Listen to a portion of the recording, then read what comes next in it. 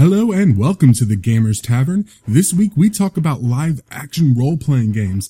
As many of our longtime listeners may remember, I have a bit of an odd history with LARPs, and after a bad experience as a teenager, I really haven't played them much. But we have a huge panel with 3 guests this week, and they have to collectively kind of convince me I really need to give it another shot. So, without further ado, grab a drink from the bar and take a seat at the table in the corner, and we'll be right back after this word from our sponsor. DriveThruRPG is the place to go to purchase digital copies of your favorite games. Dungeons & Dragons, Shadowrun, World of Darkness, Savage Worlds, Numenera, Fate, and so many more. Do you long for the feel of actual paper in your hands? Well, they sell physical products too. Just go to gamerstavern.org and click on the link in the show notes to find your favorite games and support the podcast with every purchase. Hello and welcome to episode 37 of the Gamers Tavern podcast. I'm your host, Ross Watson. And I'm Daryl Mott Jr. And tonight we have with us 3 distinguished guests. We have Mr. Eddie Webb. Hello. Mr. William Thrasher. Hello, everybody. And Mrs. Tammy Keys. Hi, everybody. Tammy is married to Bill, who's been on the show before, and Tammy is also a fantastic game master. She ran a game called the League of Extraordinary Gentlewomen at Genghis Khan, which is just fantastic. And tonight we're all going to be talking about LARPing, live action roleplay. So let's get started with what we always do with our guests. We do our gaming character sheet. This is basically just a way for you to tell the listeners a little bit about who you are, where they might know you from, and, just kind of do it in the format of a character sheet. Let's start with somebody who's done it before, Mr. Thrasher. Yes, my name is William T. Thrasher. I'm a professional game designer, freelance writer, and illustrator. You may have seen some of my work for Fantasy Flight Games on the Rogue Trader and Death Watch lines. I also am now doing some freelancing work for Paizo. Also do a lot of material for Skirmisher Publishing, which I'm actually in the middle of doing the Pathfinder conversion for insults and injuries, this sort of medieval medicine guide. And then outside of gaming, I'm also the co-host of the Sequel Cast at www.sequelcast.com, and also the D-Infinity Live, which is a video podcast about gaming, which is at d-infinity.net. Now, are you an elf? I am currently not an elf, although that is because of a cursed item that I put on. Oh, you have a cursed item. All right. And do you have like a class if you had a class? I guess the closest thing I would probably have would be Bard. Ooh, nice. I love to hear my own voice. It is a buttery smooth radio voice. Oh, thank you. All right. I gotta tell you, check out the D-Infinity webcast, if for nothing else than William Thrasher's intros to that. Yeah, they're pretty sweet. And, of course, we recorded with, Will at Comicpalooza just a few weeks ago, so. Indeed. All right.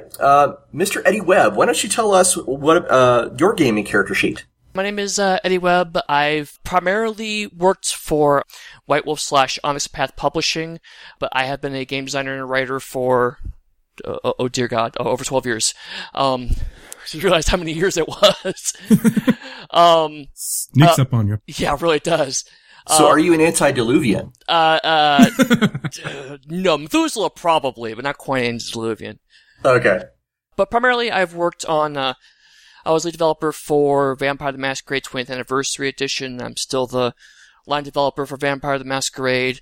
I was the, alternative publishing developer, so I helped to kind of move White Wolf into the print-on-demand PDF genre area.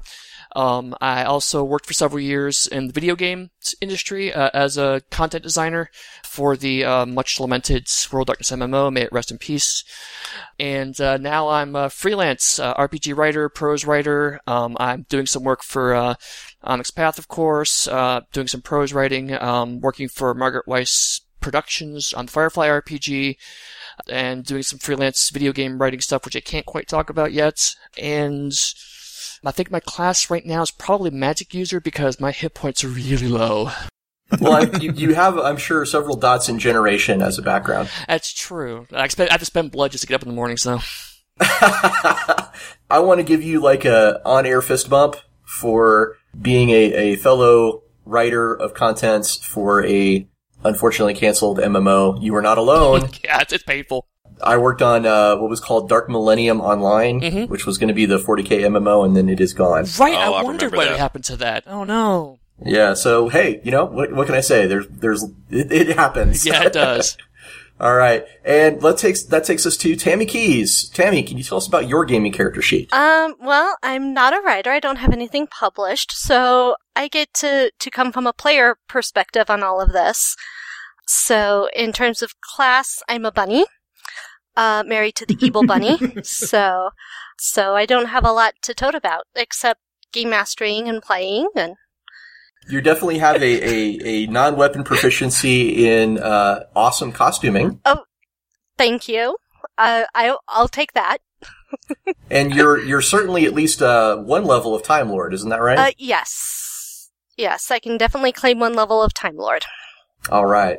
So now we've talked about a little bit about to our listeners about who you guys are and everything. The next step is we're going to talk about what we've been playing lately. Let's start with, I guess we'll go in reverse order. Tammy, what have you been playing lately? Currently, Bill is running a D&D 4th edition Tomb of Horrors. Oh no. Horror Light. He's taken out a lot of the save or die aspects of it, more story oriented as he is wont to do. Conclave of Gamers is coming up in a couple of weeks. I have a Doctor Who Adventures in Time and Space story.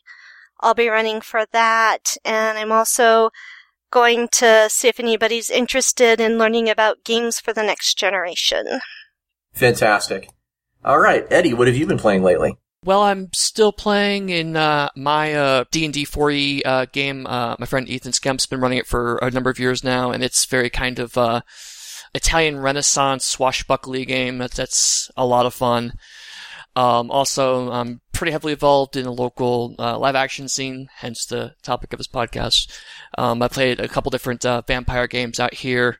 And I was just at Andocon, which is a local Atlanta convention, and I ran a really fun one-shot there of Cartoon Action Hour. Ooh. You ran it running Darkness Unleashed, which is the G.I. Joe fights the supernatural cartoon. Nice. Indocon, that was where I've got to get in that game. Corinne and Sean were at that convention. I remember because I just edited the podcast that Corinne talked about that. Yeah, in fact, They they were were in running my Justice in Life. yeah, they were in my Cartoon Action Hour game, and I got to play in his Shine Tower game, so that was a lot of fun. Sweet. All right. Well, it's I've always said the gaming industry is very incestuous, and it's just getting smaller all the time. Oh yeah. All right, Mr. Thrasher, what have you been playing lately? Well, actually, just got back from SukashiCon Louisville Anime Weekend, so I got like a month's worth of gaming compacted into 3 days. And, I was finally able to play a couple of sessions of Arkham Horror after a very long hiatus, but the real thing that stood out, I probably clocked more time, running the tabletop RPG Made at that show. I just brought a copy for fun, and it turned out to be the most popular thing, so I was constantly running it for people. And it's a really fun, really chaotic game. It's actually, it is actually from Japan. It's by a Japanese gaming author named Ryo, Kamlaya. I'm not sure if I'm pronouncing that correctly, but it's a really fun, really chaotic game where you play domestic servants, and the goal of the game is to be the favorite domestic servant of whatever master you happen to be working for. Were there stress explosions? Yes, there were many stress explosions. This is my favorite mechanic from Made. And you have a meter of stress, and it fills up with things that happen to you. And when it hits the top, you have what's called the stress explosion, and it's different from each character. And what it means is you have to spend the next 10 minutes, isn't it, Will? Yeah, it's like the next 10 minutes or the next full scene, I think, whichever is of real longer. time, expressing whatever your character does when her stress explosion meter hits the top, which could mean compulsive shopping, it could mean complaining, whatever it is. You have the next 10 minutes. That's what you have to do, and I think it's great. Oh, I love that it is bit. hilarious. Yeah, Mado, it's freaking awesome. Okay, Daryl. As always, I haven't actually played anything, but I'm knee deep in prep for actually playing a crap ton of stuff. For one thing, we're recording this. This is the first recording we've had since Basic Dungeons and Dragons came out. Oh yeah. So I've read that cover to cover about 3 times, and am neck deep in the forums, talking about it, breaking it down, discussing it, finding all the little things that are everyone's nitpicky griping about when everyone says, I don't like this one teeny tiny little rule, but everything else is awesome. So that's been a lot of fun. I also got a care package from Paizo, courtesy of my Anical News column. And so they sent me a crap load of review material. So I'm currently also reading through, the Emerald Spire Super Dungeon that's coming out, and I'm dying to run that. It looks awesome. And I've also got the Pathfinder Adventure card game that I am currently trying to reteach myself. We will have to do an episode on D&D 5 at some point in the future. Very soon. There's a lot to talk about there. Very soon. Okay, I guess that brings it to me. I have been playing in Bill's 4th edition Dungeons & Dragons Tomb of Horrors game. I'm playing a warlord who intends to make an army to conquer the world. That's pretty fun. And we're continuing to play our Gamers Tavern game table, which is Shadow of the Bat. It's set in Gotham City after Batman's been killed. It's pretty exciting. It's in the Batman animated series style, which is pretty fun. It's really fun. So those are my primary games right now. And then in addition, we of course still are doing the Avengers Next Generation game that Bill's running on Skype, which is pretty darn awesome because we're teaming up with the Micronauts. Oh wow! Yeah, it's badass. We literally just broke down the body banks last game, and now we're going to Kalaclak, which is pretty amazing. Will there be a showdown with Baron Karza? Oh, there is. You know there is. That is gonna happen. Okay, so that's Tavern Tales. That's what we've been playing lately, which brings us to Tavern Tales. Tavern Tales is normally, we ask for, a really memorable die roll, but because tonight is a special LARP episode, I'm gonna ask instead for a memorable LARP resolution from each one of you. Tammy, why don't you start? Can you give us a memorable LARP resolution, story? Okay, so something that was resolved in a LARP. That does happen, right? Oh yes. There's between the talking and the costuming, sometimes occasionally stuff happens. Yeah, let me think. I don't know if it was an actual resolution, but one of my 7th Sea LARPs at Gen Con, it was called Dance Dance Montaigne Revolution.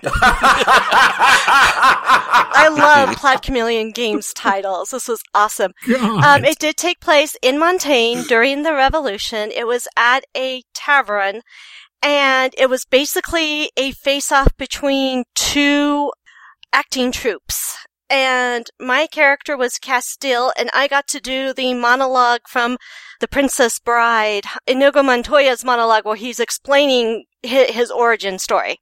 So I got to do that, which I memorized, and performed that with a fake sword. Brilliant. Yeah. I bet that was a lot of fun. Oh, it was great. I loved it. There's probably a perfect place for Inigo Montoya dialogue, and I would say 7th Sea is probably really close to that. Yep. I kind of changed it to where it would fit into the 7th Sea world, so, and, instead of Spain, it was Castile, and... Right.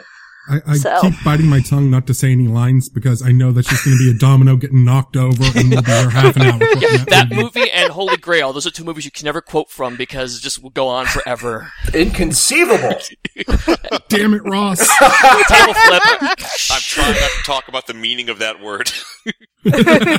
So, Will Thrasher, let us hear about a resolution in a LARP from you. Well, this is actually one that's very fresh in my mind because it happened just a few weeks ago at the Origins Game Fair. We were running an all-ages Doctor Who LARP, and there were sort of 2 main plots that the villains were involved with, but one of them involved the Master and the Rani trying to raise a Zygon army to take over the Earth. And so we had multiple Zygon characters and more Zygons being introduced if other people's characters died or if people had some characters were actually Zygons with amnesia who didn't know they were Zygons. So towards the end of the game, we have a good-sized Zygon army. And they decide they're going to sneak into the facility and help the Master, who's having a confrontation with the Doctor and Torchwood. And they need to sneak they don't want anyone to know they're Zygons, so they need to shapeshift into a human form, but the only genetic sample they have is from the 9th Doctor. So 6 Zygons shapeshift into the 9th Doctor. And then walk into the facility, and then everyone in the facility sees 6 9th Doctors walk into the room and panic, and the Zygons all get gunned down. Because no one trusts the 9th Doctor 6 times over. Wow. And that took out the entire Zygon army. That's pretty good. That's pretty good. All right, I've left the best. I've left hopefully the best for last. Mr. Eddie Webb, can you give us a resolution in a LARP? Unfortunately, mine isn't funny, but it still really sticks with me. I was in a Vampire the Requiem LARP, and I had played a character for about 3 years. And this is part of the Cameron fan club, so it was like a huge interconnected club. There were, thousands of people all over the world playing, and my character had gotten pretty popular in his faction. And during one of the conventions, there's a plot line going on where all the vampires can kind of sense each other a bit more than usual. Like, you can feel each other's emotions kind of on the fringes of your perception and the like. And I was like, that's kind of weird, no big deal. I got pulled into a side room. Character was killed in a small side room in a scene. And so I was like, it was, legitimate. And, I took a few moments to kind of collect myself. And then I decided to go back in the game and see if he's going. And people are bawling. Oh crap, what happens? Is there something happened? Something horrible happened, in real life? I found out that a storyteller came out and announced that my character had died. And so characters were just crying, bawling, throwing things at each other. They were just, like, hundreds of people are upset at this. And I was just like, oh my god, this is amazing. This many people are having emotional reactions to my character. It was mind-blowing. Was it a premature declaration of your death, or was it... No, he was totally dead. Okay. I was completely punked out. All right. Well, thank you for that. And if you want to hear my story, you can go back to episode 0 where I talk about punching a dude in the face as a Brewhog. Literally in person.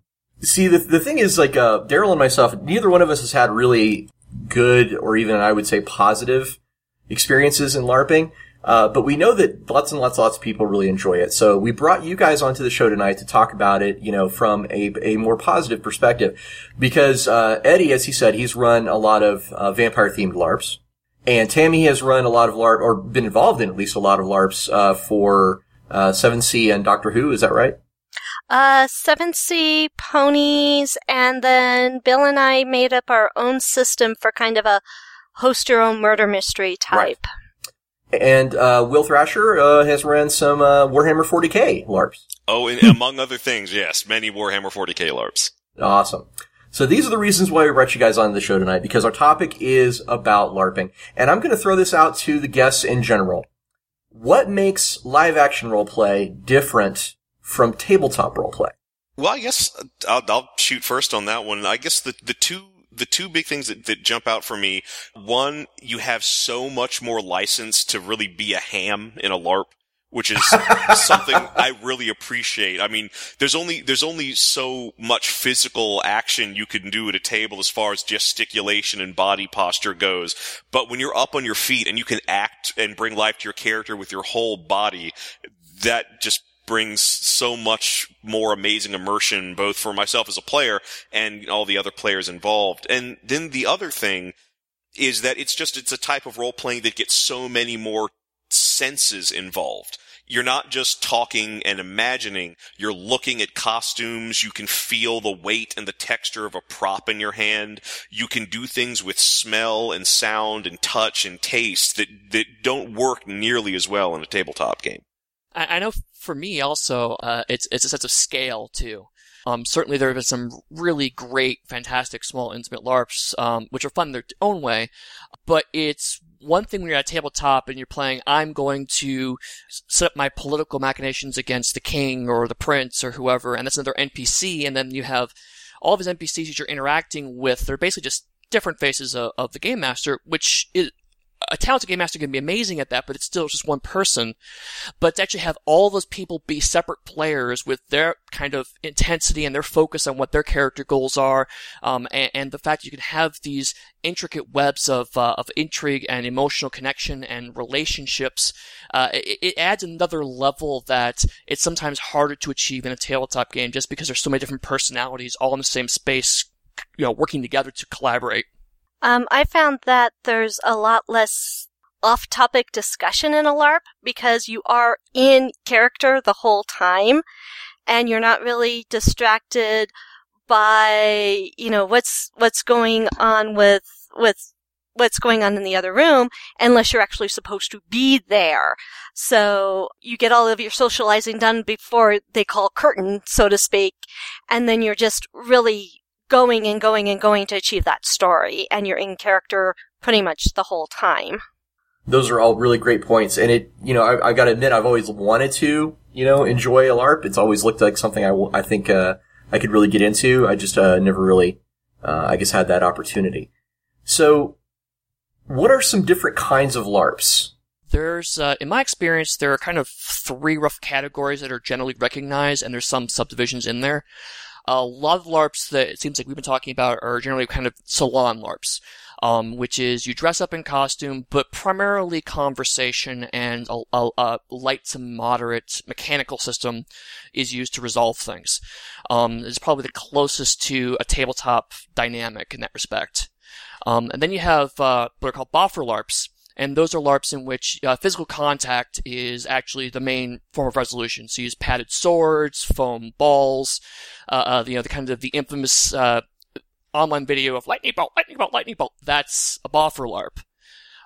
And then a third one's been evolving. It's still called Nordic LARP from where it came from, primarily in Scandinavia. But it is kind of spreading out further from that area, and that's much more intensely immersive to try to cut away any remnants of the outside reality. So costuming is very, very elaborate. Set is very, very elaborate. Mechanics are either non-existent or extremely minimal and somehow integrated into the narrative. And it's really kind of a very highly intense improvisational theater rather than something a little more mechanical from the other 2 styles. I've never heard of Nordic LARP. That's really cool. Yeah, it's, I actually had some friends who I worked with in CCP from Finland and Sweden and that area, and they ended up giving me a book called Nordic LARP that some of the people there actually wrote to talk about the history of it. And it turned out it came from a Vampire the Masquerade game. I want to say Helsinki, but I'm not 100% sure on that. And it just got like 150, 200 people, and they got very frustrated because there were the limitations of this game. They couldn't go as deep as they wanted to, so they started to experiment with that, and other people were experimenting with boffer LARPs on the other side, trying the same kinds of things, and they started to kind of merge and overlap, and this third form evolved from the first 2 styles into this. And one of the best examples I've put it out to people, my friend Martin Eriksson, about 1.5 years ago, ran a Battlestar Galactica LARP in this style. They actually rented out in Sweden. I saw some of this. Yeah. Yeah, they rent out this old ship. And, turn the entire inside into the Battlestar Galactica set, basically, and they got all the costumes, and it was, this from start of the game to the end of the game, they were completely their characters, running down hallways and pushing buttons and screaming at each other, but that was to be as immersive as possible, and that's, extremely expensive form of LARP, but certainly it's one of the most intense. Yeah, well, I've been to Finland, and those guys take their gaming very, very seriously. So I take almost everything very seriously. I got a Swedish friend.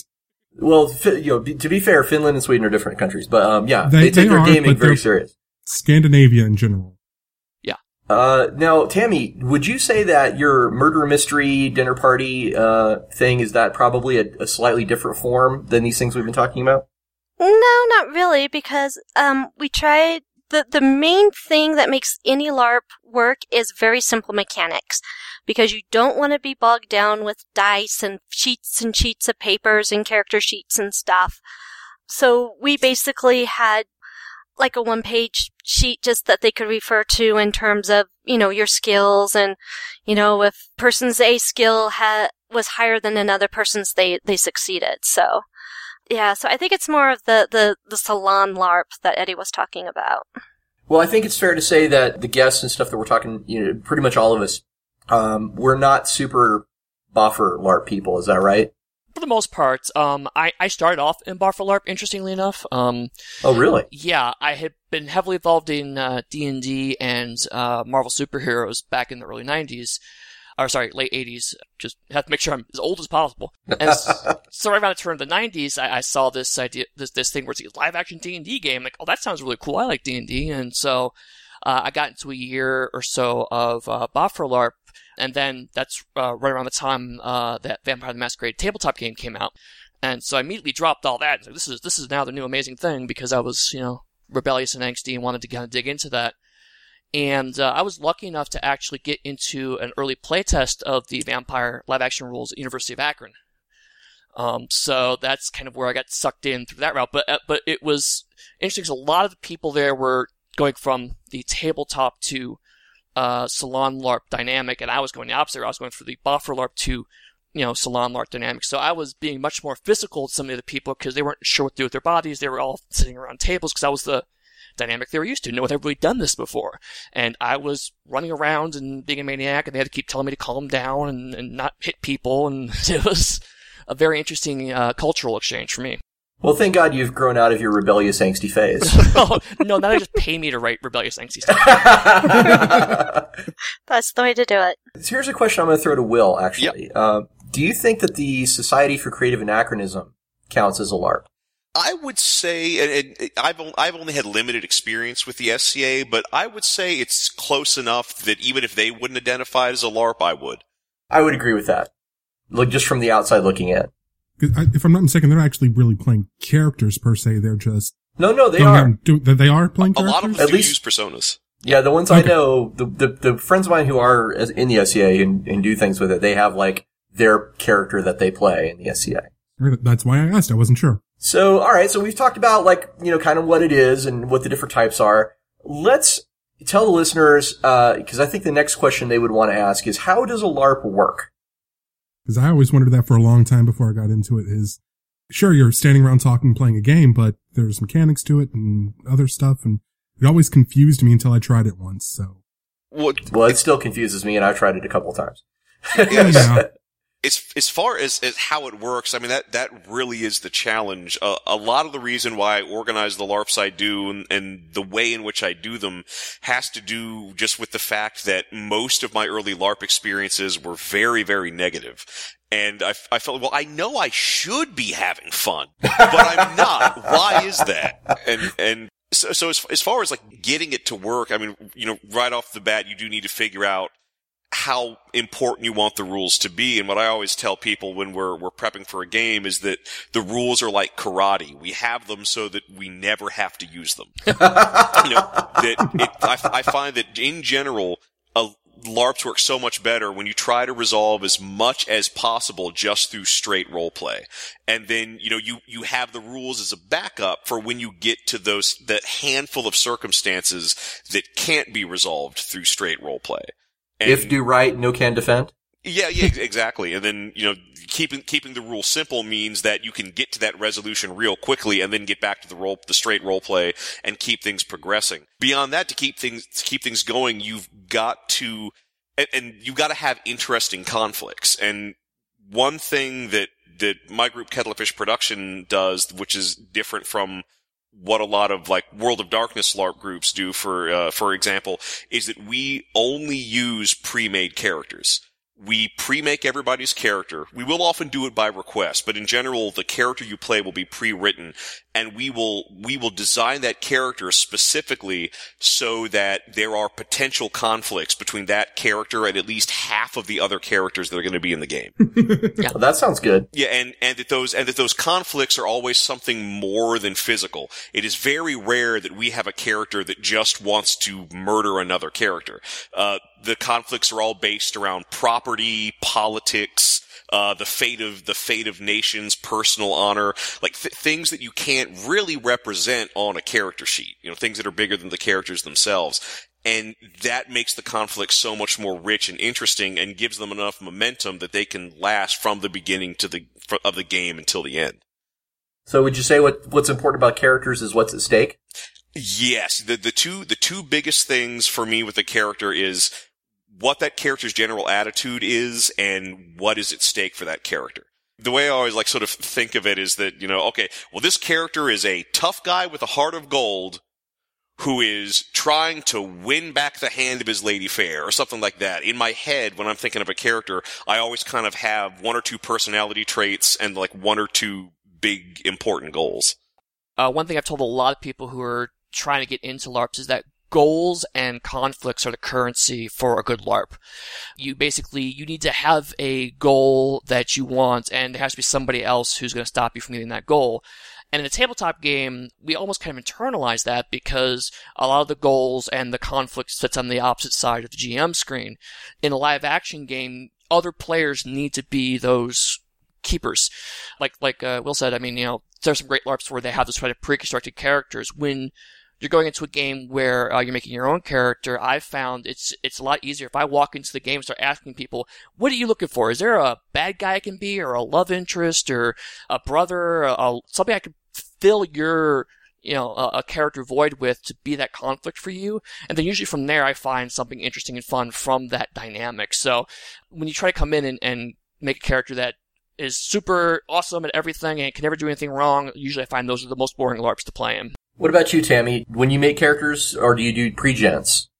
For the one that we made, the first one we ever did, we actually had our friends make the characters. We set up the story and kind of gave them some guidelines to do that. But then they made their own characters. And for the 7th Sea LARPs that I've been in, they've always been pre-generated characters. And there's lots of people in those LARPs. We're talking 20, 30, 40 people. And the one thing that I always do is, sometimes the overall plot is just so big that I find, okay, I have this goal, and it's going to take me 4 hours just to get this goal done. No matter what else is going on with the other, 20 people I'm not going to interact with. But going, just like in life, there's other things going on, but you're focusing on what do I have to get done to achieve this for my character. Well, I want to ask a question to you guys because something that happens, at tabletop, for example, is you can have a guy who's really outgoing, who's really social, and all gaming is social, but I mean LARP's even more so. Right. You got a guy who's like really, really good at being like a social person as a player, and then his character may not actually have charisma worth a damn, right? Or you have the opposite. You have someone who's not really very outgoing, who's kind of quiet and shy, but they have the face character. You know what I mean? How do you guys adjudicate those kinds of things in a LARP environment? There's a thing that we do is that we don't presume that the character you're playing is any more or less naturally charismatic or intelligent as you are. We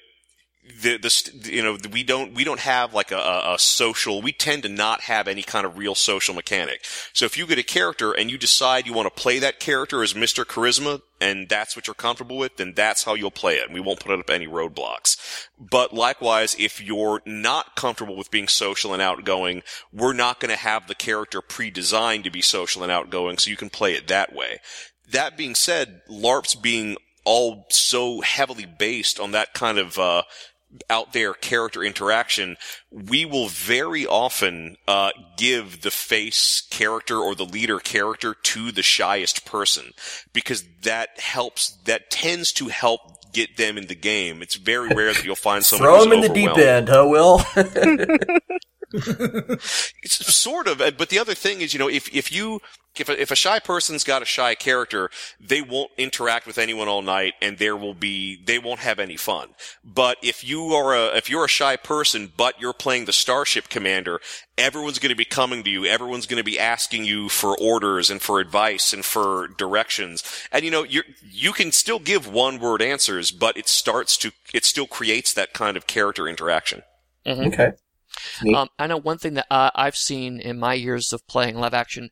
I've run into a lot of people who have problems like Asperger's and other problems with being social or having social cues, and they have found that being in a LARP is therapeutic because not only are they constantly exposed to social cues and how to interact with people, but also there's less stress. If I go in as my character and I see something horribly offensive, then it's my character. And afterwards, no one's offended. Oh, hey, that really racist character you played was awesome. It's like, yeah, that was my character, Oh, wow. But I mean, and that's an extreme example. But I mean, the point is that they feel like, okay, well, I could try again. It's not like I've burned that bridge. I can never speak to that person again. I can actually try again, learn from the experience, and grow. And I have seen multiple people who I would never have known had any kind of social problems or social illness because they have been playing a live action game and they're so confident. And a lot of it is like Will said. I mean, if you put those shy, awkward people into positions of power, they learn really quick. And because it's under the frame of fun, as it were, they're not as terrified, they're not as upset, and then they start to fake that confidence because they're playing a game, and eventually that confidence becomes real and becomes a part of their personality as real people. What about you, Tammy? Have you seen this kind of thing come up? I think so. I'm pretty much a shy person myself, and I try to take a character and just run with it and go as much fun and far out from myself as I can. And so it's kind of fun because, yeah, you do have that, this is a character. And I actually had some players apologize to me after a LARP for being rude to me. And I'm like, it's a game. You're supposed to be rude. And actually, related to that, a lot of it also kind of has to do with good sportsmanship and a willingness to play along. Because, if you've got, a shy, awkward, or really any kind of person, but they're really sort of camping it up and acting like the most sexy, the most charismatic, the most whatever person in the world, if you take that as a cue to play along and you react to them as if they were the most charismatic or sexiest person in the world, that's also good, and that elevates the level of the game. So you're kind of saying that LARP is a lot like improv, and you need to not block someone else's, shtick, right? Exactly. Yeah. Okay. It's very much improv because you never know how the other players are going to react to something you do, and you've got to come up with dialogue on the fly. Well, let's explore that a little bit. Let's say we have organized a LARP. Let's say we've got characters and everybody's assigned a character. How do we game master a LARP? Well, the first thing you do is you have to have a story, obviously. Right. The Queen of Guild is dead. We have to find out who killed her, or by the end of the 4 hours, we're all dead. Okay. So the context, the game masters provide context. Okay. As far as, gaming in the moment at the event, I find that generally, once the game gets going, as a GM, I can stand back. Yeah. Because most of what's going to be going on is going to be based on the role play and the straight character interaction, and I can just kind of wait in the corner of a room for when a player comes to me with a specific question or a specific request. And as the game progresses, I tend to get more of those interactions with the players simply because more things get revealed, more things are at stake, more players want to do things that might be outside of the scope of face-to-face role play. But if you do it well, your LARP will, for the most part, run itself. Yeah, and that's one of the weird paradoxes of LARPs is that it's the most logistically intensive. It requires a lot more upfront preparation, requires usually a staff of some kind to help you out with it. But if it's going really well, a lot of what storytellers are doing is just sitting around and watching and waiting for the moment where, they need to step in and kind of nudge things back on course or help somebody out or quickly resolve a challenge. And certainly there have been some amazing games that I've run where I've been sitting in the corner for like an hour or two just watching with glee as people were ramming into each other with their personalities. So it's weird because you do have to do a lot of upfront work and you do have to have a lot of people around, but sometimes you need them and sometimes you don't. So what are you looking for when you're a game master? I mean, obviously safety is a big concern. How do you, what are the rules as far as that goes? I think the number one rule is no physical contact or very light physical contact. We're in each other's face, but we don't want to be literally in each other's face. We have to respect that distance and personal space, even much so in a LARP when things can get hot and exciting and emotions really can run high. Well, this is starting to sound more and more attractive to me. It was interesting because for a while, when I was running, I ran with basically only consensual contact, with the idea that, basically, if you want to shake hands with somebody, if you want to tap somebody's shoulder, if you know somebody really well and you want to have a little more physicality in your play, as long as both of you are on the same page, it's fine. And then I did not see, but I heard about a couple of characters who became romantically involved and decided to have very consensual contact, and I decided I had to revise my rules slightly to be a little more clear. Okay then. Yeah. Were they getting explicit in public, or not in public? But they had gone back to their room and had some time together, but they were in character the whole time. So, well, there's nothing really wrong with that. No, it's per not. se. I mean, but it did open up the gates for, okay, in this space, we have certain kind of interaction rules, and then what you do in your privacy of your own space is fine. But I was just envisioning someone kind of going too far and saying, "Oh, well, we're in a game space," and it's a LARP, not an orgy, right? But I mean, again, it also depends a little bit on the kind of LARP too, because obviously bot-for LARPs do have a much more physical elements, and their safety precautions are much more on the weapons they create and the weapons they use to make sure that those are safe and not cause any problems.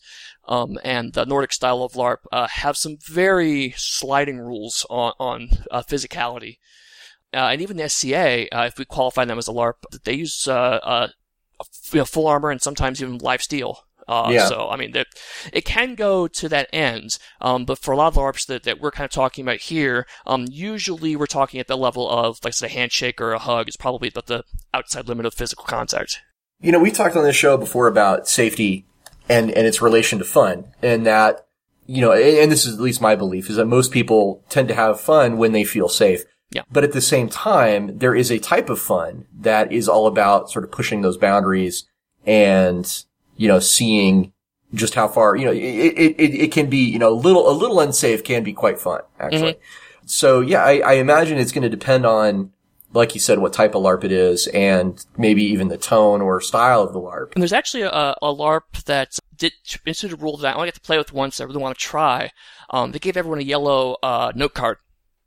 And whenever the situation was getting too emotionally tense, or if there was a trigger or something like that, you could just put the yellow card down and walk away. Yeah, because safety, I mean, I think as a game master, that should probably be one of your primary concerns, right? Is to make sure everybody's safe, having a good time, etc. It is, but right? A lot of the danger is emotional safety. Right. And that's something that's hard to see, especially when a lot of those things are happening in small private corners and whatnot.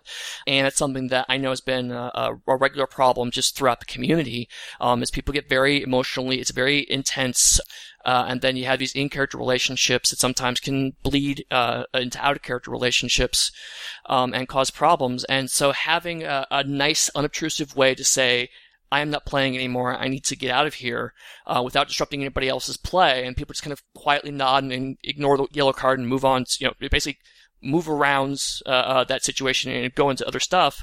I haven't seen a lot of it, but I think that kind of thing is a really great way to ensure people's safety so that they feel like they have the ability to skirt the edges of emotional safety, but still have that blanket say, they can say no. At any point in time, I can say no, and everyone will respect that. Well, it does keep you from getting punched in the face by Daryl. You keep alluding to this story, and I'm curious now. I'm going to have to tell it again, aren't I? Cliff Notes version. I'm playing Brujah. I'm college-age kid. I'm college-age teenage asshole. And this guy comes up to me, and he's got his hands crossed over his chest. I know that means he's invisible, so we're talking, but the guy's like invading personal space. And I'm like, dude, can you back up? You can't see me. I'm obfuscated. I'm like, yeah, I understand that, but can you back up? And I'm still kind of new. This took me a while to remember, put my hand on my head, say out of character. So like, can you back up a little bit? Cause it's like you're crowding. It's like, yeah, you can't see me. I'm obfuscated. Cause the real say you can't see me. So I'm obfuscated. So you can't see me. And so I'm like, this goes back and forth for a while. And finally I just go, okay. And I go back to my conversation, go, yawn, stretch, and I pop him in the nose. I'd say, I'm sorry, I didn't see you there. You must have been obfuscated. Wow. They threw my ass out. I probably would have too, yeah. I deserved it. It was a moral victory, though. Right, no, totally. Oh, yes. Does anybody have a story they want to share about safety at a LARP or anything like that? I've got two. I'll get rid of the most gruesome one quickly. I used to be on the staff of TerraWorks, which was a science fiction military simulation LARP, where we would actually build like a set of like a space station or a colony or like a derelict starship, and the players would go through with airsoft guns, and we would have people hidden in the simulation dressed as zombies or aliens or survivors, and they would have to do different military missions in this set. And so the last year I did this, we were, doing the simulation, and we had this kind of town square for the colony, and we had these sort of like greenhouse style buildings set up, and a firefight broke out, and someone got it into their heads that we had a grenade prop hidden in one of those greenhouse type buildings. Uh-oh. So this one guy ran for one of the greenhouse buildings to find this grenade prop, and he just, didn't sort of judge the space between the pipes that held the whole thing up correctly, and ran head first into one of the pipes. Ow. He knocked. I don't know if he was unconscious, but it certainly knocked the wind out of him. It got pretty bloody. We had a first aid person on site. Thankfully, we got it resolved really, really quickly. But that's just an example of it was a very physically active LARP. And things just got so intense that in the moment, the player didn't hold back, and as a result, there was what was thankfully a minor injury. But thankfully, I played in one of those at Gen Con. Oh yeah, you played in a TerraWorks? Yeah. Yeah, and thankfully, the other, when it happened, we were very fortunate that the other players, immediately dropped out of character, and we didn't even have to tell them that it was a timeout. They just waited for us to get our first aid guy over, and so the whole thing got resolved really quickly, and we were able to get the remaining players back in the game, and that was great. The other safety issue that we had once, and this just kind of my advice to a player, if you're not feeling up to the LARP, you don't have to show up. Yeah. And I say that because we were doing a space pirate LARP, and just as the climax for the LARP was about to begin, one of the players doubled over in pain and just started just curled up in a ball on the floor and started groaning and screaming. And so we had to stop. It was like a 30-person game. We had to kind of stop and corral 30 people to get them away from her while we sent a runner to the hotel front desk to call an ambulance, and where we were rounding up her other friends who were at the event because she was part of a group.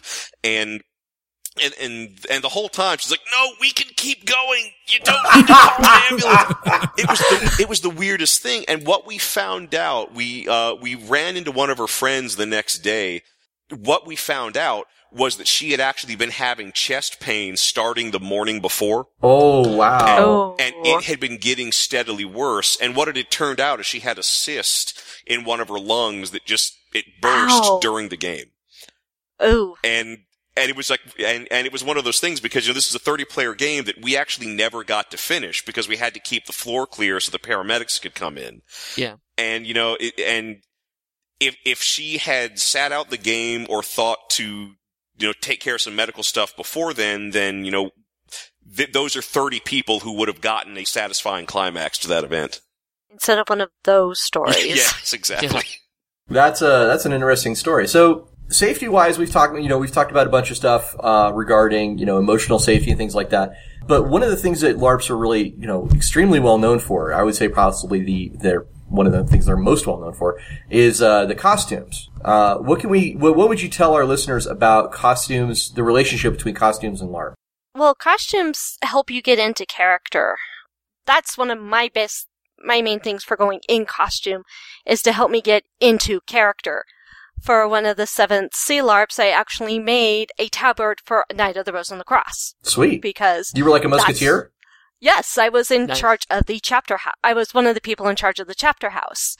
So I actually made a tabard to help me get into character and show I'm in charge here. Sometimes, if you're not on top of things, your costume might not actually fit. And then you've also have to keep in mind that you are going to be running around, so you should be able to move in it. Yeah, that would be very important as well. I think I've seen more corsets at a LARP than I have almost anywhere else in my life. Except possibly a Ren Fair. But and for some reason, they both top goth clubs. Yeah, that's really strange. But one of the things that I've learned over the years is that there's actually some psychology behind this. Studies were done with people who would dress up for interviews versus people who wear normal clothes. There was another study where they watched people who jaywalked in street clothes versus people who jaywalked wearing suits. And time and again, they found that not only people who dress up, but they feel more confident and they feel more like the image they want to embody, but also other people react to them as if they are that image. So not only does costuming help you get into character, but it does actually ease the transition for other people to react to you as the character you want them to react to you as. So even if people know me very well, they're still going to treat me a little bit differently if I'm wearing a leather jacket and a torn t-shirt versus I'm wearing a suit and a tie. And I guess that's where, like, having a pre-gen would really help someone who wants to make a costume ahead of time. Yes.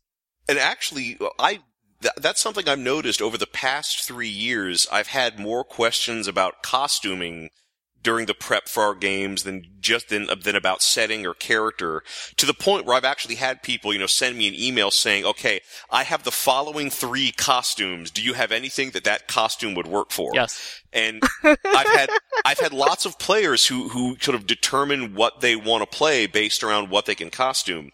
And I'm kind of two minds about this, because I love costumes, and costumes of all levels, whether it's just coming in dressed a little bit fancy or having like a full period raiment on. I absolutely love that. But, my belief has always been costuming shouldn't be required, but it should be encouraged, because it does bring up the level of the game. But when I'm a player, the costume is actually the last thing I'm thinking about. I'm more thinking about my persona, how I'm going to act, what conflicts I'm going to have. For me, the costume is the last thing on my list. But also I like to improvise. So even my costumes are improvised. I'll just really quickly go through my closet and say, yeah, this works, and throw an ensemble together. But a lot of people are much more intense about that. And as a GM, I have to respect that, because I know lots of people are going to approach my games that way. We're going to take a quick break here so I can tell you a little bit about Audible. I mentioned last week that we're recording a actual play podcast of the new edition of Dungeons & Dragons using the starter set. And of course, I'm already in love with it. We started recording this and oh my god, it's so much fun. The adventure that's in there is actually set in the Forgotten Realms, and as you may know, there's a big event going on in the realms right now called the Sundering. Now, the Sundering is being described both in the adventure paths that are coming out from D&D as well as a series of novels, and Audible has them all right now. You can get The Companions by R.A. Salvatore, The Godborn by Paul S. Kemp, The Adversary by Aaron M. Evans, The Reaver by, former guest Richard Lee Byers, The Sentinel by Troy Denning, and The Herald by Ed Greenwood. All of these are available right now, and if you want to take a look at the future of where the realms are headed, we're going to give you one of these books for free. All you have to do is go to audibletrial.com/gamerstavern, and you can get a free trial of Audible, including a free audiobook. And if the realms aren't really your thing, Audible has one of the largest selections of audiobooks on the internet all ready for you. So just head to audibletrial.com/gamerstavern now to get your free book. And with that, back to the show. And we're back with episode 37, talking about live action roleplay with Eddie Webb, William Thrasher, and Tammy Keys. We just got done talking about costumes. So I think the next thing I would want to throw out there for the listeners is they probably want to know, what's the best way to get started in live action roleplay? As a player or as a game master? Well, let's start with being a player. Like, what do I need? I will say, as a player, all you really need is, one, a pencil, just because you should always have a pencil on you when you're gaming. You never know when you might want to take a note, or where you'll have to mark something off on your sheet. But the biggest thing you need as a player is just, no fear that you're going to make a fool of yourself, because LARPing, I will freely admit, LARPing looks very silly from the outside. It does. But most human endeavors look silly from the outside. And go in realizing that the only people you're going to make a fool out of yourself in front of are all the other LARPers, and they're in the exact same boat as you are, and they just want to have a good time doing it. I always thought that the mechanic in the old Mind's Eye Theater being playing rock, paper, scissors to resolve stuff was always either to get over that or to make you look so ridiculous that you never ever tried to do a skill challenge ever. Little column A, little column B. I think as a player, you also have to have a really good imagination, because a lot of it, unless you are really fully immersed into a set, is you have to imagine, okay, I am in a ballroom, or I am in a tavern in Montaigne, or I am in a castle. While you do have some props, you still have to use your imagination as to filling kind of the spaces. Yeah, and also when you go to a game, the first thing I tell people is find the person who can answer questions for you, because any good LARP should be more than happy to help new people learn and answer questions for them, and usually even a lot of the established players will help as well. But there is a kind of awkward, am I interrupting you flavor that until you get into a LARP, you're not really sure when it's okay and not okay to ask questions. So find the storyteller or a narrator or some person that you know you can go to and say, hey, I have questions. Find them as fast as possible, and then don't be afraid to use that resource. Yeah, then, just find a good game. I would say the best place to look for a LARP probably is a convention. So just, keep tabs of the gaming conventions or other conventions. And there's actually, I've discovered going now to more anime conventions, there's actually a growing LARP community at anime conventions. So, find a convention that's got a LARP, find your way in, and, use that as your first experience. Back in college, when I really seriously started LARPing, there was, within my gaming circles, a lot of overlap between people who were into anime and would do cosplay and people who wanted to do live action role playing. Yeah, I've always wondered, because I know cosplay is getting much, much bigger, and I've not seen commensurate growth in live action. I've always wondered at some point in time if there wasn't going to be a singularity of idea where it's like, oh, hey, we could portray these characters with other people playing these characters, and so I'm kind of curious to see where that overlap starts happening. So if it's popping up at anime conventions, that's probably the most likely place where that would start to kind of burgeon more. One thing I want to bring up about, we just talked about venue. We talked about conventions being the place you can find them. Some of my negative experiences with LARPs have been, as someone who's outside of the LARP, finding the LARP sort of crowding me in different portions of the convention when I am not a participant. Have you guys ever encountered anything of this nature? I know whenever I've been in a 7C LARP, it's like we have a set area, and we very much try to stay in that area because that's what's been assigned to us, as not to be disruptive to other players. So at least the ones that I've been in, we very much try to restrict ourselves to our space. Yeah, it's, I say in general, having a controlled environment where you can do your game is very important. Both in terms of what you can do with lighting and effects and set dressing, but also just because within that controlled environment, you know who's playing. You don't really have to worry about the game bleeding over into real life or real life bleeding over into the game. That being said, because I have been involved in some games that have been semi-public or totally in the public, and whenever we do that, we always give out some additional guidelines to our players. And the short version is no freaking the norms. Yep. Don't do anything that's gonna make you or the hobby look bad. If the game connects with the public in some way, you're playing, who else is playing, even though we're playing in plain sight, no one else is playing. So don't interact with them as if you expect them to be completely in on what's going on. Don't frustrate them. Don't annoy them.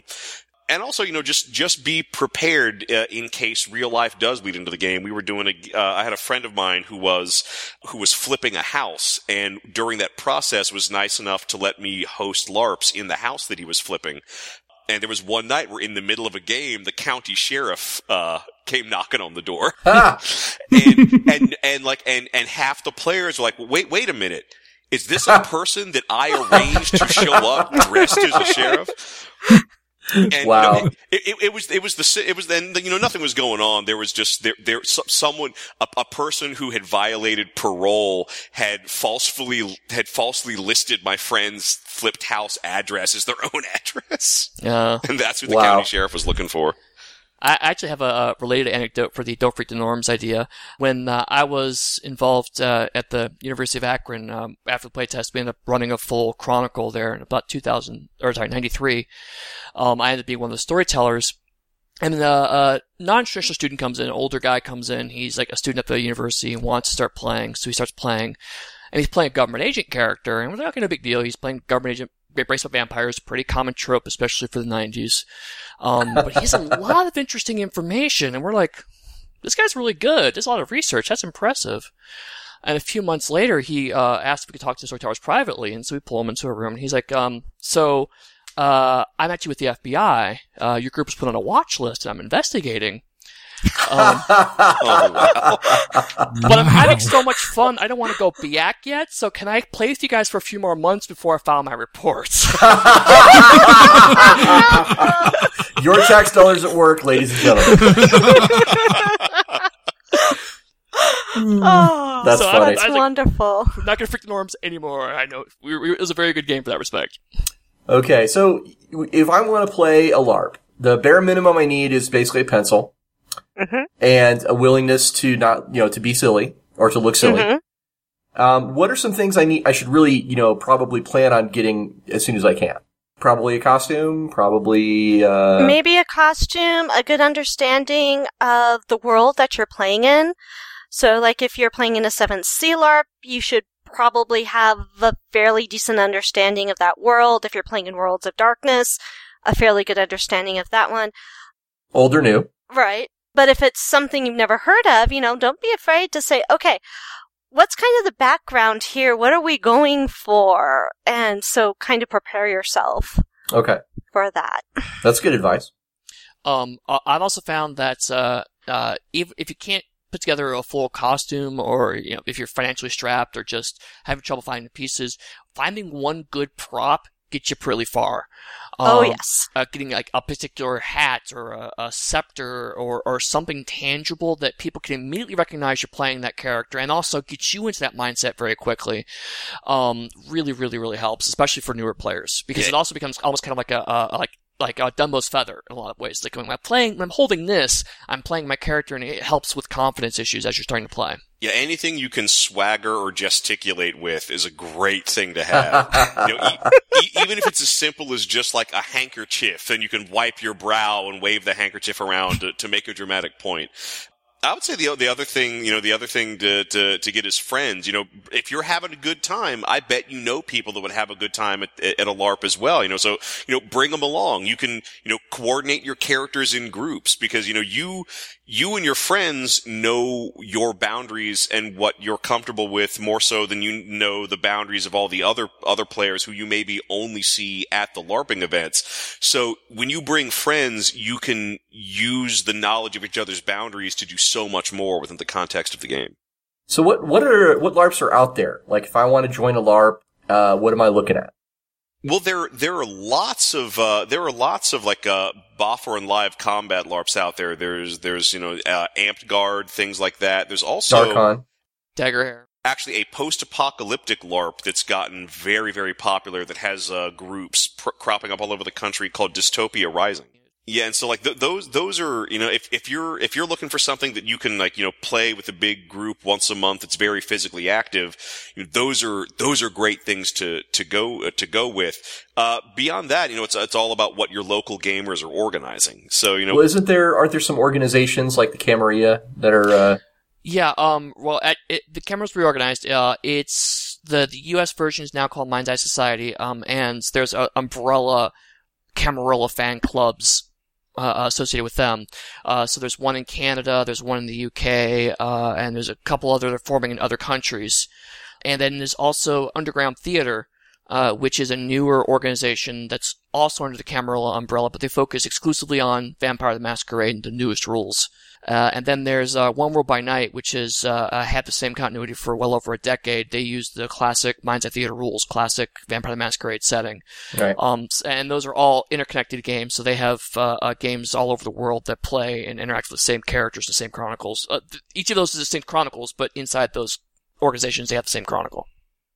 Right. And if I remember right, there was some kind of controversy about one of the big organizations and White Wolf having a big disagreements. I think it had to do with the reorganization of the World of Darkness and things of that nature. They wanted like affiliate fees or something if they were charging money. Oh, that, yeah. So that was before my time, so let's put that out there. But yeah, there was a brief moment where White Wolf required all the organizations to charge, and then that was a month later was rescinded. What I find interesting, and it's actually tells us a slightly different point, is that was 10 years ago, and people still talk about it like it happened last week. Because memories are long in the live action community. It's like, yeah, this guy pissed me off at a game once. Like, that was 97, man. Let it go. Yeah. I've been to actually, when I talk about, like those negative early LARPing experiences, I played in LARPs where one person made a character specifically to murder a character played by another player who dicked them over 5 years previously. I'm making a character called the Anti-Brian. Okay.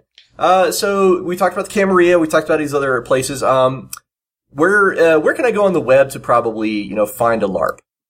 That's tricky because there actually used to be a website, I think it was called LARP List, that in the early 2000s was actually a frequently updated, listing of local LARP groups all across the world. And it was a great resource until about 2005 or so. And then it kind of started falling behind. So I would say, the best place to look, figure out, if you want to play a LARP that's based on some sort of established game setting, go to the website of the publisher for that setting and just start asking around on the forums.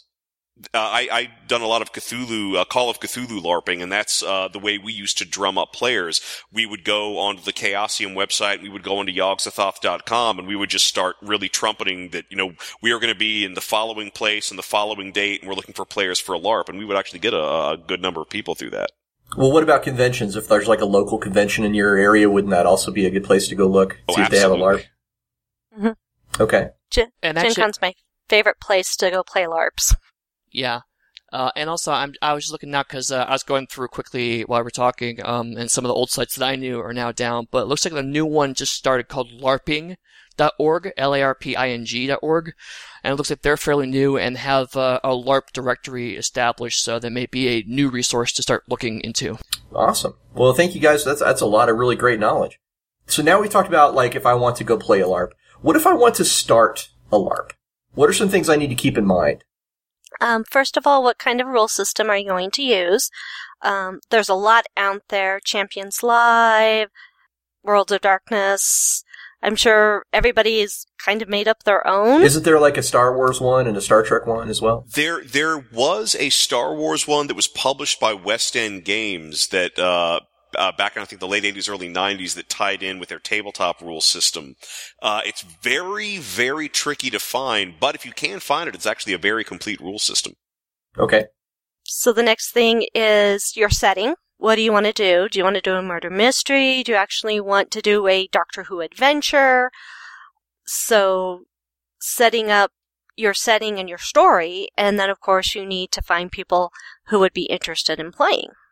Where do I find players?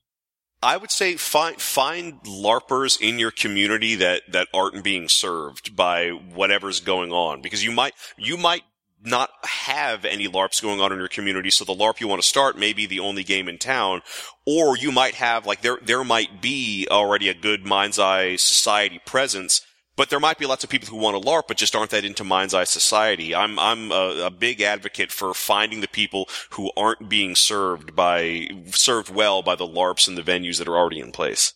And also, there are a fair number of LARPers who also just really like trying lots of different games. Like, I know most of the people that I play with were playing in 3 or 4 different games, usually at one, not simultaneously, but I mean, 3 or 4 concurrent games. So, also finding existing LARPers who are just, hey, I still like my Mind Dice Society LARP, whatever, but I also want to play in a Wild West LARP or what have you. So, let's say I want to start, I don't know, Lady Windermere's fan plus zombies. What are some potential pitfalls that I should watch out for?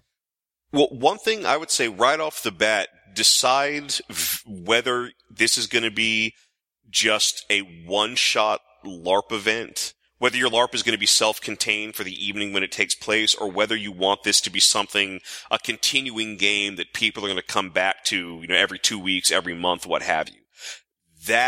Because that's vastly going to affect the kind of prep and the kind of logistics that you're going to need to do. Okay.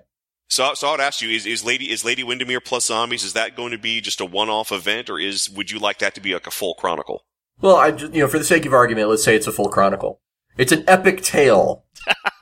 All right, and this, I've seen this hold back so many long-running LARPs, and this is regardless of whether people are going to make their characters on their own or whether they're going to start out with pre-made characters, but absolutely make sure there are characters who want things and want to do things. There's nothing worse than a room full of characters that don't have any motivation or goals, and so you just get a room full of people glaring at each other. and everyone's just standing there waiting for someone else to interact with them. And half the time when someone else does interact with them, since they have no goals to work towards or that the other person can keep them from working towards, like nothing happens, nothing builds. It's just a bunch of people going, well, what about this? No. What about this? No. And nothing happens. Or making out, right, Eddie? Yeah. Exactly.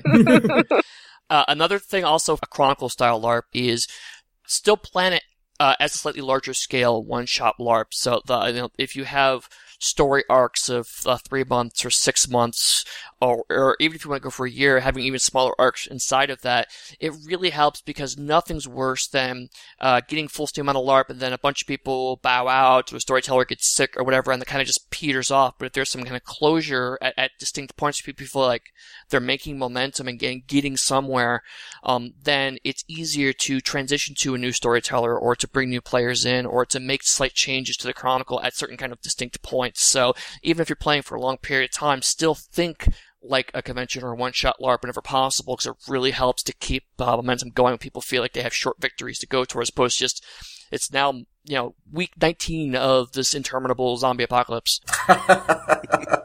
And we still haven't left the camp. Right, exactly. My fan is still stuck in the warrior. There are certain types of players who just really like to spoil things for other people. How do you deal, if you're running a LARP, how do you deal with problem players? Make them your villains. Oh, that's an interesting idea. Yeah, one thing, and how you do this will depend on the system, but one thing that we have done at Kettlefish Productions to prevent power gamers from being a problem is that the way our characters are built is that any character, no matter how badass you try to make them, can be trumped by at least 2 other characters. So the way our characters are designed, it is impossible to build an invincible, untouchable, universally badass characters. If you can hit really hard, you probably can't take a hit that hard, or maybe you're slow. We always try to rig things so that nobody can make a character that allows them to just wade into any situation and dominate. There's always someone who can outclass you in some area. Yeah, but it's not always the character sheet, though, right? Like, sometimes you can have a player who's just really good at making alliances, or maybe you sometimes have a player who's just really good at, like, running stories right off the rails. Well, for that, you just have to be flexible. One thing that I always keep in my mind is that yes is always a more interesting answer than no. So when a player comes up to me with a completely game derailing thing and they want to know if it'll work or if I'll allow it, most of the time I will say yes. Now that yes might come with a condition, like this will happen, this will work if you can do X. But the only reason I put in that X is to give me breathing room to think around what they want to do while they're trying to do it. And also, a different tangent, it sometimes depends on why the players are being problematic. I actually have this entire presentation I've done called Your Game Sucks, which actually explores different play styles of live-action games. And sometimes it's bored players or players who have a mismatched playstyle to the aggregate play of the rest of the game. To use one of your examples, the guy who takes the stories off the rails, that may be a player who really enjoys solving problems, and he's not seeing any problems that he finds enjoyable, so he's creating the kinds of problems that he thinks other people would have fun with. Sometimes people are sincerely assholes and you have to deal with that, but sometimes they're just misdiagnosed, or they can't articulate why they're not having fun, and so they try to make fun in whatever ways it seems to make sense for them. One other possible issue is like cliques, right? Where you have groups of people who just want to play with each other and they won't allow anybody to kind of join their little circles. That happens in LARPs, doesn't it? That's one thing I've heard a lot about is people who would try to get into LARPs, but it would be like a 20, 30, 40 person LARP, but these 6 people who started it 4 years ago are the only ones who ever get any good plot lines because they're all close friends because they are the ones who started it. Is there any way to curtail that you guys know about? Well, actually, or do you ever experience it even, or is it just urban legend? No, it totally happens. It absolutely happens. And I've seen it happen with the LARPs. Unfortunately, the only 2 ways I found to deal with it are to point it out to people, because sometimes it's just, a comfort issue. They don't realize that they're excluding other people, and they're just ignorant of the fact that people aren't feeling like they could be included, and the other option is just find a different game, because sometimes those get so bad that burn it with fire is all they can really solve it. I mean, people sometimes get that entrenched and there's no shifting out of it. But a lot of these problems overall, I've found are usually best done by just open and polite and honest conversation, because these are really relationship problems in a lot of ways. These are people having conflict problems, and it's on a fundamental level no different than you have a problem with a coworker, or you have a problem with your boss, or you have a problem with someone at school.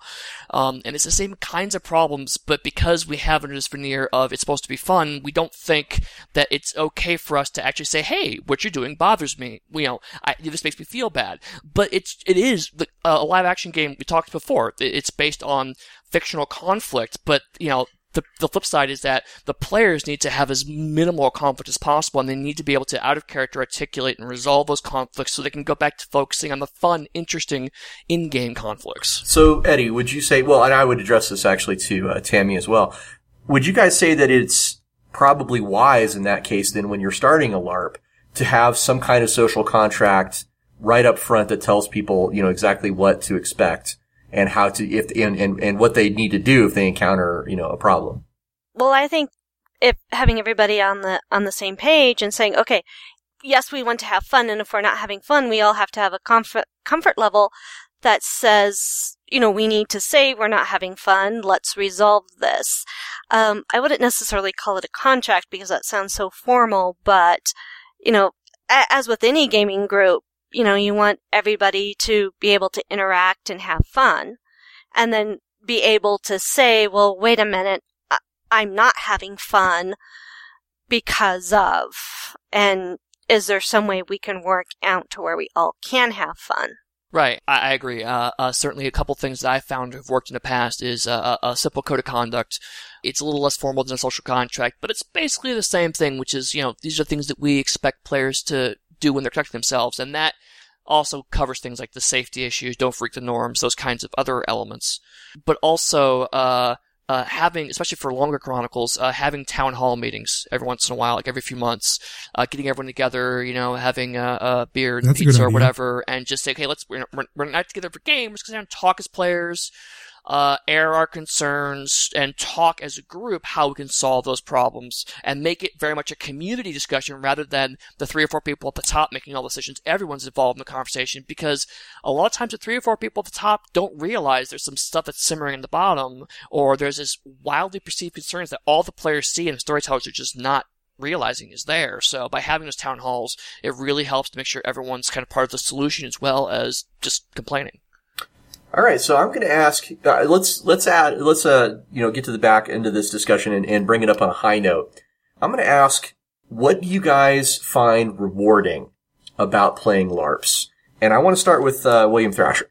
Well, I guess it just gets me really jazzed up. No matter how big, crazy, or stressful running a LARP is, I always have more energy at the end of a LARP than I had at the beginning of the LARP. I just, like, it's just this great kind of, emotional gaming high that I really, really enjoy. And then beyond that, I've always had this kind of Little Rascals, come on, gang, let's put on a show attitude. and that's how I really see, LARPing. It's like, we're putting on a show. It's not a show for an audience. It's a show for each other. And I love facilitating that kind of fun. I love, looking at a room full of people having a great time and knowing that I've done things that have helped make that great time happen. Okay, Tammy, what do you find rewarding about playing LARPs? Well, one, I get to dress up, which I always love doing, and then two, I get to act, which I also like doing, that I don't always get a good chance to do. So it's a chance to just go beyond wearing a nifty costume and actually have a character with a motivation and a personality that I get to bring to life. Okay. Mr. Webb. For me, it's a couple of things. The answer I tell everybody is that I met my wife at a live action game, and that was the best thing that ever happened to me, especially if she's listening to this. So that's the main reason why I really enjoy LARP. But aside from that, the other thing that I really like is it allows me to kind of brain hack myself in a way. I can, if I find that there's something that I don't like about myself, or if there's a part of my personality that I want to explore, a darker side of my life that I'm having problems with, live action allows me to explore that in a completely safe way and come to terms with that. A good example is last year, my uncle passed away. He from drinking too much. He was an alcoholic, and he basically reached the unfortunate ends of that particular road. Sorry to hear that. And that bothered me for a while. I had a very uncomfortable relationship with drugs and alcohol, and so I actually played a recovering addict. And I'm still playing that character, actually, but it's really helped me to, by doing the things I wish he had done, it helps me to come to terms with what happens. And so live action is a really fantastic way to take those kinds of frustrating experiences where you can't have any closure or you can't really address them, and actually dig into those things in a way that your friends can be a part of it and help with in a way.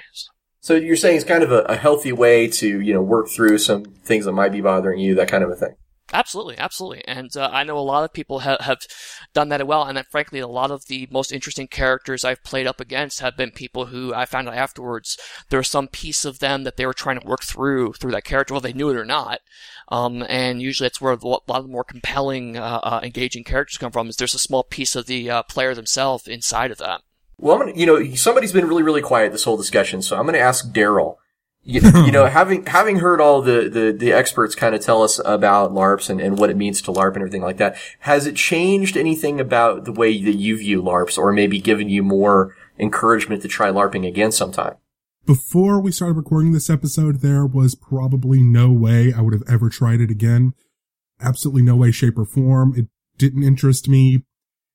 I'm willing to give it a shot now. All right.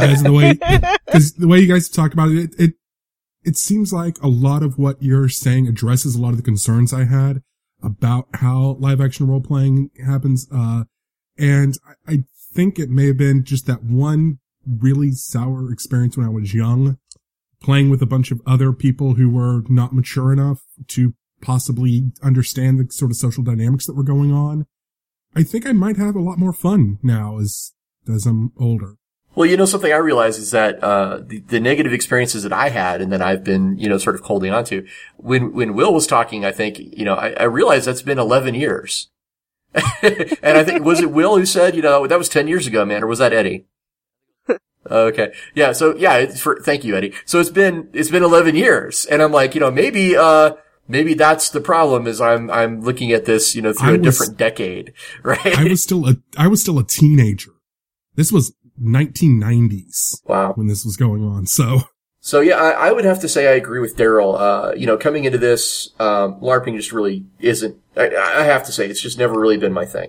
But I've always looked at it from the perspective of, that looks cool. Those people are having fun. I've always thought maybe that would be something that I would really, really enjoy. And I think having, listened to you guys tonight, I have to say I'm also more encouraged. I think probably the thing I would want to do most is probably get into one of Will's Kettle of Fish games and see how that goes. Me too. Well, if he says yes to any crazy idea, then we're going to have a lot of fun. Oh no! Well, I mean, if you are interested, I am running many LARPs at Gen Con this year. Fading Suns, Warhammer 40K, Star Wars. You will be able to pick a fantastic game.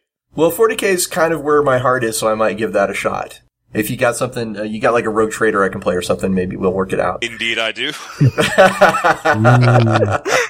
All right. Well, we'll have to check that out for sure. But on behalf of Daryl and myself, I want to extend our grateful thanks to all of you guys, Will Thrasher, Eddie Webb, and Tammy Keys, for joining us on the show tonight.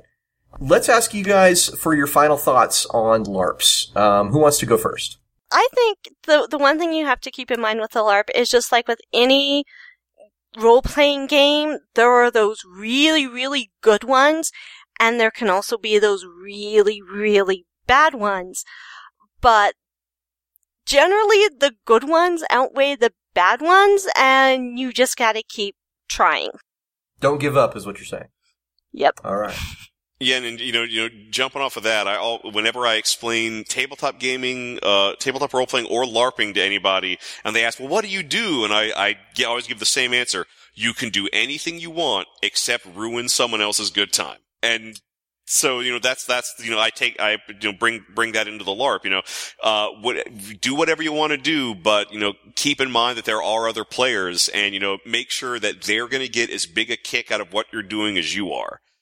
Because if they enjoy the game just as much as you do, then they're going to keep coming back, and they're going to keep having a great crowd to play with. Absolutely. One of the things that I always go back to is in professional wrestling, of all things, there's a concept called selling, which is that the person who's booked to lose the match has to make the other person look as powerful and as dangerous as possible. And the same thing is true in live action. The more that you're willing to sell and make other people look good, the more fun everyone's going to have, and the more they're going to do that for you down the road when you want to have a really cool moment. So it's one of those games where it actually benefits you in the long run to try to lose a little bit, because it helps everyone have a really good time. And if you're willing to wrap your head around that, I think a lot of people would have a lot more fun.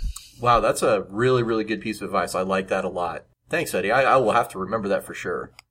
So now we're going to close out the podcast by just asking you guys about your latest thing, where we can find you on the interwebs. Tammy, I know you're not a writer, but you are on the cover of Widening Gyre, aren't you? Yes. The female character on Widening Gyre that has the big gun is my character Savannah LeBlanc from Bill's first run of that.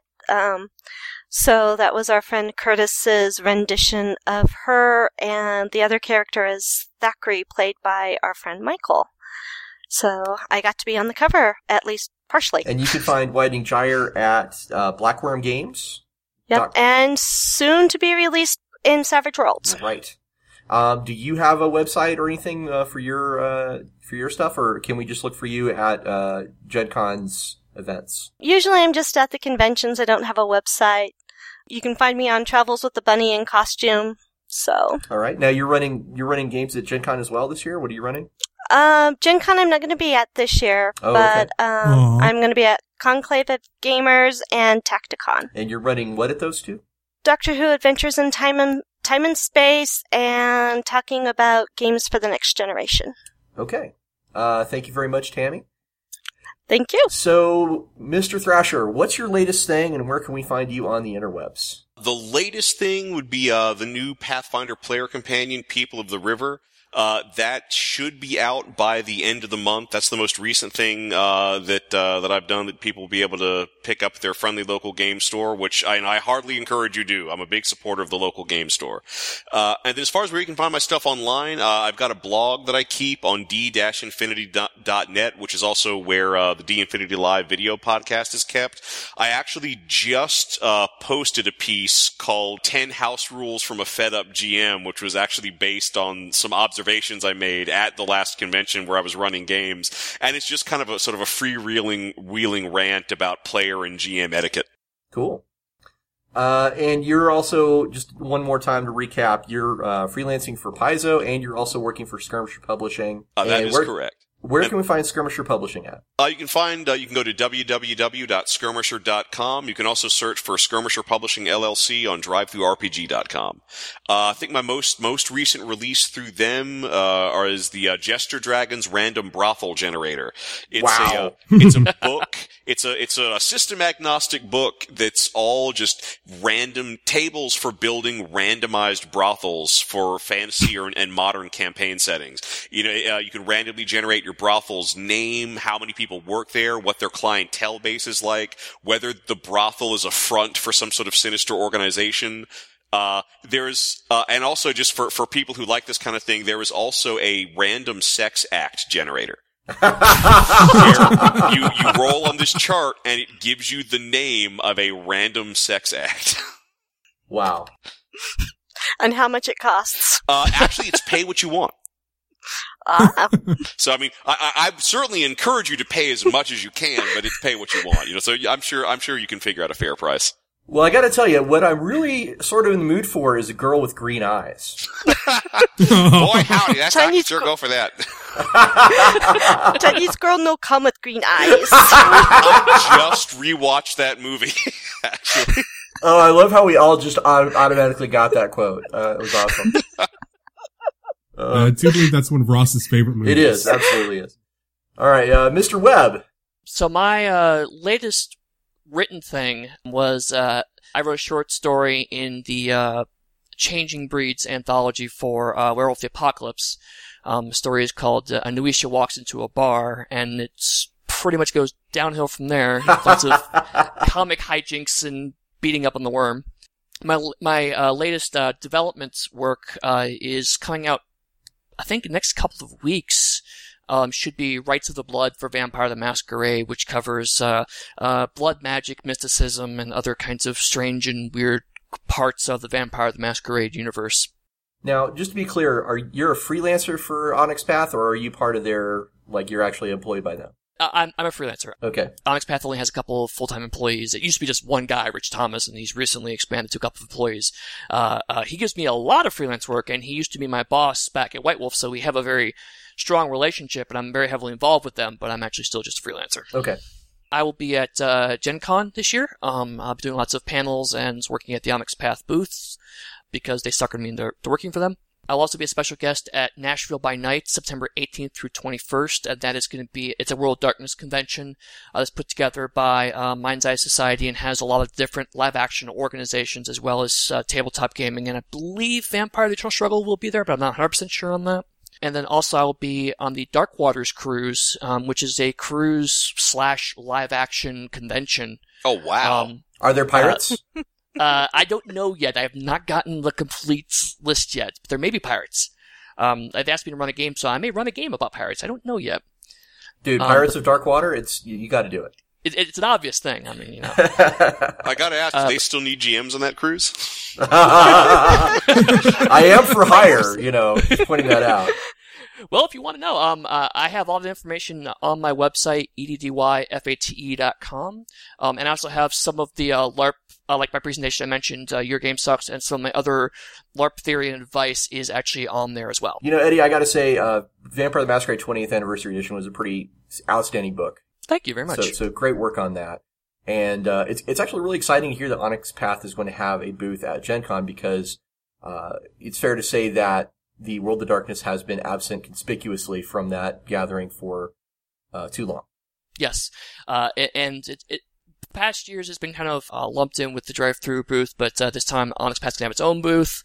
I don't think they're quite to the stage of, throwing the lavish parties like they used to. But, oh, yeah. The infamous White Wolf parties. Oh, right. indeed. I mean, maybe someday we'll get back to there, but certainly it'll be nice to have a little booth for ourselves so we can talk about the World's Darkness, we talk about Exalted, we can talk about the other stuff, new stuff that Onyx Path's bringing. In fact, I've already in the process of pitching a brand new fantasy game to Rich that Onyx Path may produce, so we'll see how that pans out. Fantastic. And I just want to point out that in terms of parties right now, you do have some competition because the Skirmisher guys put on one hell of a I know. I went there last year, and it was actually really good. Sweet. I think they're nice. I think they're a good spiritual successor for the White Wolf Party. The one at Comicpalooza was legendary. So, really? Oh yeah. I'm going to tell Mike he's going to be thrilled. Multiple doctors showed up to the Comicpalooza one. Nice. Yeah. Yep. Okay, so that's going to bring us to the end of the show for the night. Thanks again to Eddie Webb, Tammy Keys, and William Thrasher for joining us here on the Gamers Tavern. And until next time, may all your hits be crits.